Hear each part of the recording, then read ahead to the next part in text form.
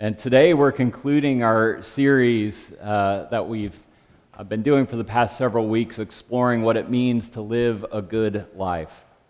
We've explored that how a good life means having a good mind, a good community, a good cause.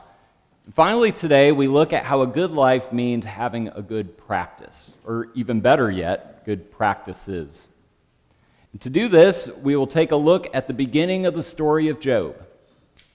Some of you know Job is one of my favorite stories in all of Scripture, but it's also one of the most feared and misunderstood stories as well. I think it's because it gets to the core of human experience in a way few other stories, or perhaps no other story, really can. At first glance, Job and its tragedy and peril may not seem like a place we want to turn when thinking about a good life. I mean, you wouldn't wish Job's tragedies on anyone. But as I hope our reading and reflection will show, there is much we can learn from Job on what it means to live a good life. I invite you to listen with open hearts and minds as we encounter God's Word together from the first chapter of Job, beginning with the very first verse. There once was a man in the land of Uz whose name was Job.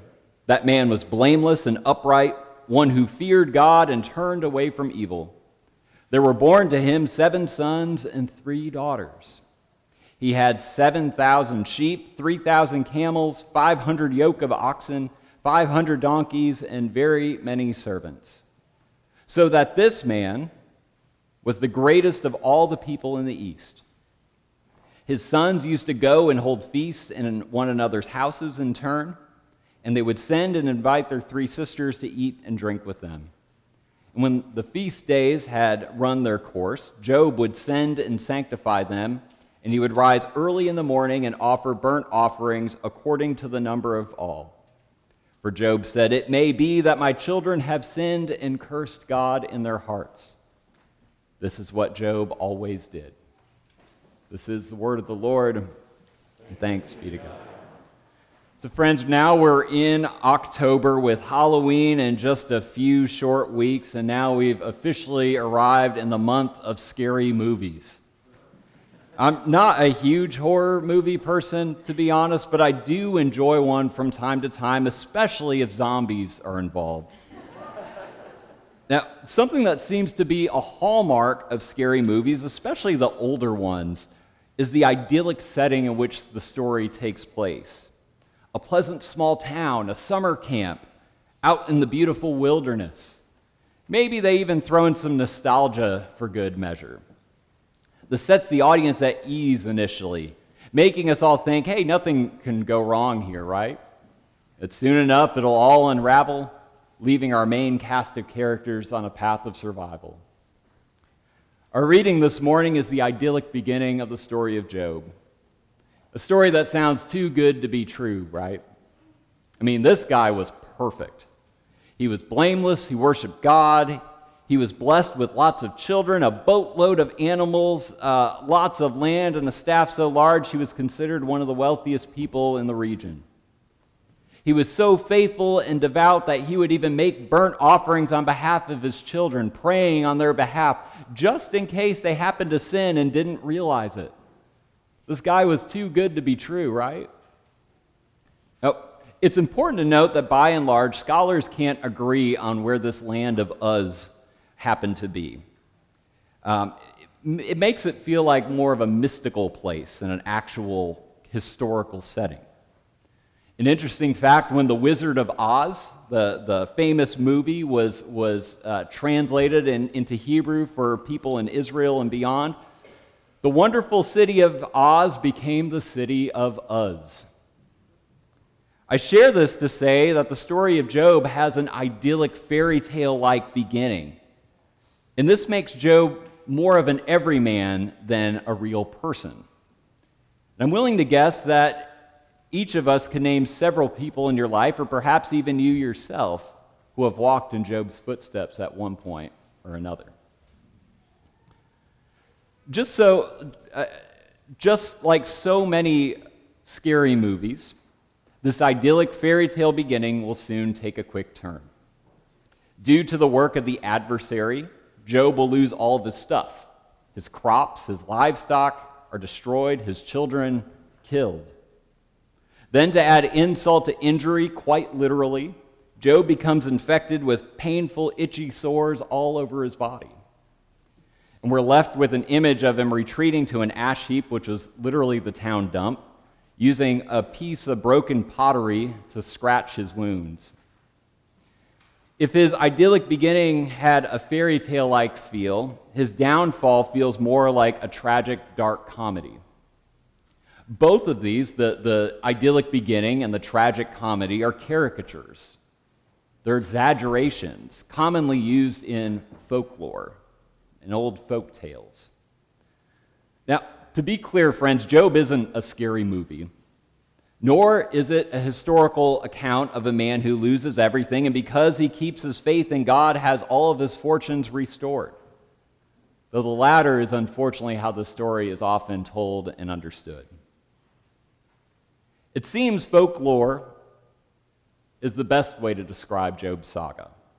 It gives it that mythical feel. And folklore in every culture and throughout history has always sought to do one thing: to instill a lesson in those who hear the story. So what is this lesson? There are a number that we might draw from the book of Job, but I think there's one that cries out to us in particular right now. That's a vital part of living a good life. If you recall, our reading shows Job's over-the-top faith. Remember, this guy's too good to be true, right? Blameless Job trusted in God for everything. He worshiped and prayed daily, even confessing on behalf of his children, just to be safe.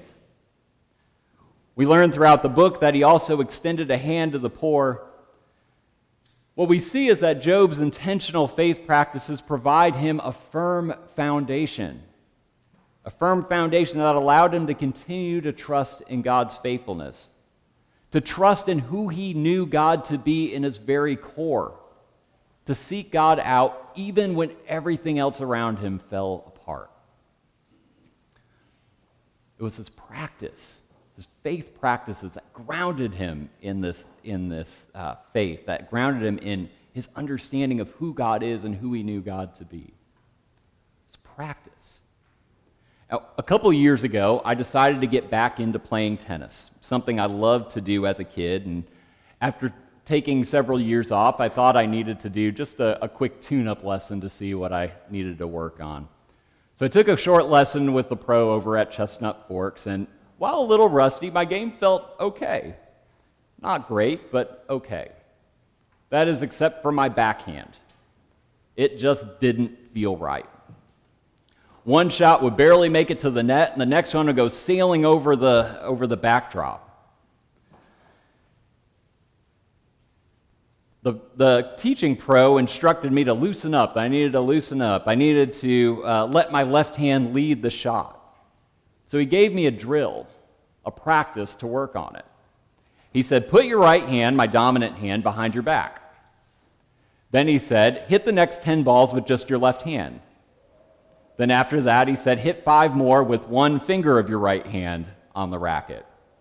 Did that, then 2 fingers, and then so on and so on. And by the end of the drill, my backhand wasn't Rafa Nadal's by any means, but it was back in decent shape. I remember this drill and practice every time today even that my backhand falls apart. It's something that stays in my head. It allows me to adjust and improve in playing. It's a good practice that was instilled in me. Job shows us, friends, that a good practice, or rather good practices of faith, are vital to a good life. Like my backhand drill or a golfer trying to fix a wicked slice, good practices help us reframe and adjust when everything else falls apart. Over time, good practices can even become part of who we are. In his book, Outliers, writer Malcolm Gladwell argues how it takes 10,000 hours of practicing something in order to master it, and for it to be so rooted to who you are that you can do it effortlessly. From the Beatles to Bill Gates, Gladwell shows how the giants of our world mastered their craft, not just by sheer talent, although that certainly doesn't hurt either, but through intentional, focused practice. Now, I'm guessing to say, friends, that it's fair to say Job got his 10,000 hours of practice with these faith practices. And these 10,000 hours plus grounded him when everything else around him fell apart. He was still able to trust in God's goodness. He was still able to seek God out in the midst of the chaos and storms around him. Because these practices, the seeking God out in prayer, in service and study, he sought these out, and they were so rooted to who he was. They grounded him in his understanding of who God is and who he is as a child of God. It begs the question, friends, of what practices in the Christian life today can help us create this vital faith foundation that Job shows us. A foundation that can help us seek out God and know in our core who God is in the storms of life. We may not need to make burnt offerings for ourselves or for those around us just to be safe, but there are practices that help ground us in faith and trust in God's goodness and love, no matter what. The first of these, friends, is worship. We're doing that right now, all together right here. This certainly takes a corporate sense of worship as we all gather together and sing and pray and surround one another in faith and fellowship as we give thanks and praise to God. But worship also takes a personal tone as well. In our own daily prayer life, when we seek God out throughout our days, not just on Sunday mornings, this gets us closer to that 10,000 hours. It gives us a deeper understanding, a deeper relationship with God that we can turn to and find our footing in when things fall apart. Along with worship would certainly be study, and studying Scripture and studying Christian writers, history, tradition, learning our faith and its tradition, learning what we're really saying when we seek out God in faith and life, what God's Word tells us about who we are and who God is for us. Study, too, is one of these practices that ground us in who God is and God's goodness and love for us.